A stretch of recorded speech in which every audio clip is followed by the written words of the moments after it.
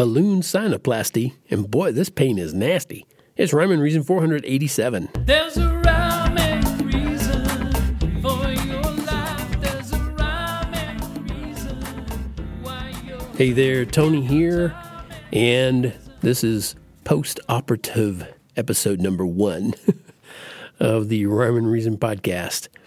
I know it's actually, episode 487, but this is the first episode that I'm doing that I wrote about and talked about on the website the first day after the balloon sinuplasty, which I explained in the last episode. If you didn't hear that, go back and you'll see what I'm talking about on that. But, some people might say, well, was it fun, Tony?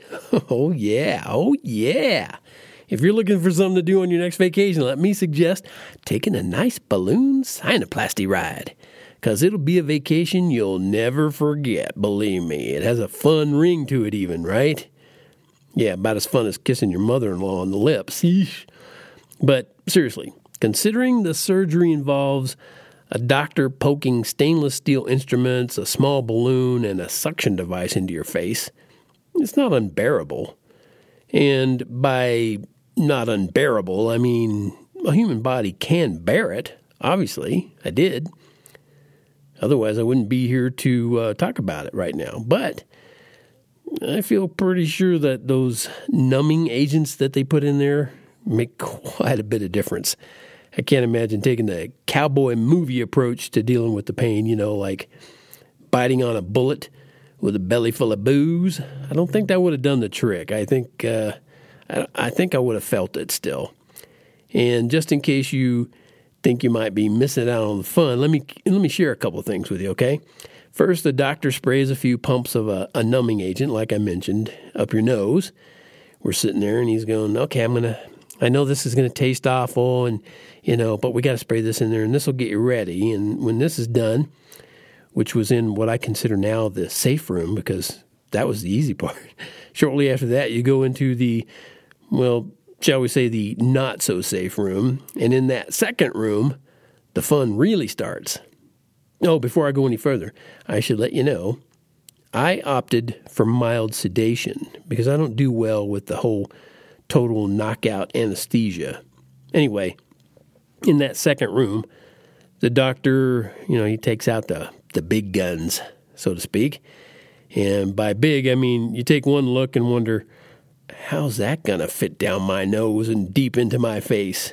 But the tools fit.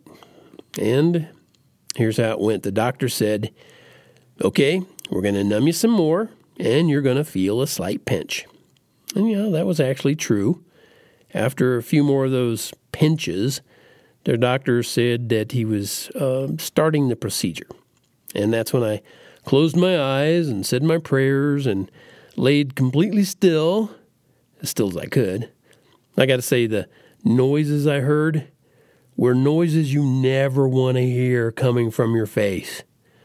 Oh, first the tugging, and then the grinding, and worst of all, the cracking sound when the balloon inflates. Hey, who wants a beer? You tried the guacamole?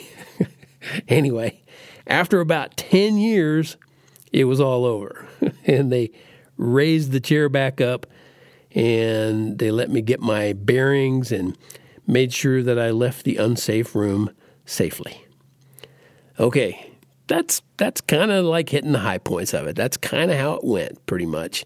It is really weird when there's something in your face that's making these sounds that, they have to move bone around. So you hear it cracking in your head. You hear this cracking, and it's like, oh, that can't be good. But I survived. Like I said, I was able to bear it. And my beautiful wife drove me home, and we lived happily ever after. Until the numbing agents wore off. But I'll leave that for another time. So I don't want to drop all the fun on you all at once. To suffice it to say, it is rough, and doing this once is enough. That's my hope. That's my prayer. All right. Thank you so much for tuning in. It means the world to me that you're there and listening. And as always, this is Tony from TonyFunderberg.com reminding you, life has rhyme and reason because God made you. There's a rhyme and